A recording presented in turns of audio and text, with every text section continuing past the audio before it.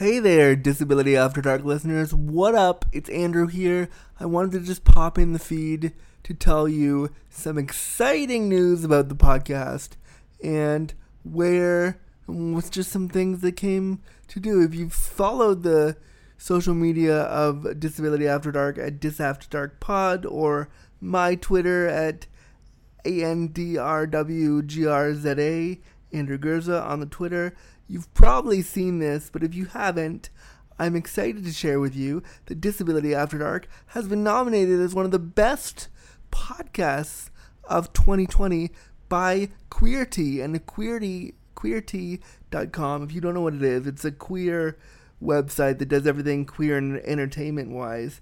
And I got a message from somebody the other day that was like, your show was nominated, and I was like, that's amazing. And I looked it up on their website, queerty.com, queerty.com.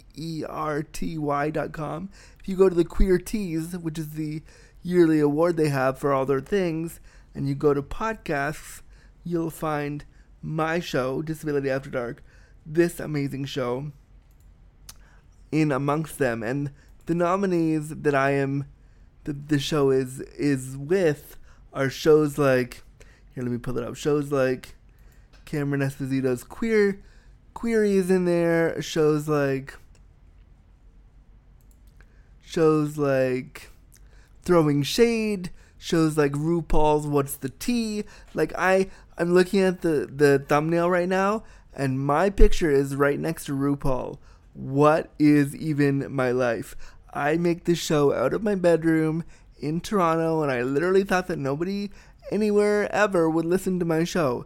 And here I am next to icons like RuPaul and Cameron Esposito and the Throwing Shade crew. This is amazing. So if you want to vote for my show for the best podcast of 2020, the best queer LGBTQ podcast of 2020, you're going to want to go to queerty.com. That's QUEERTY.com.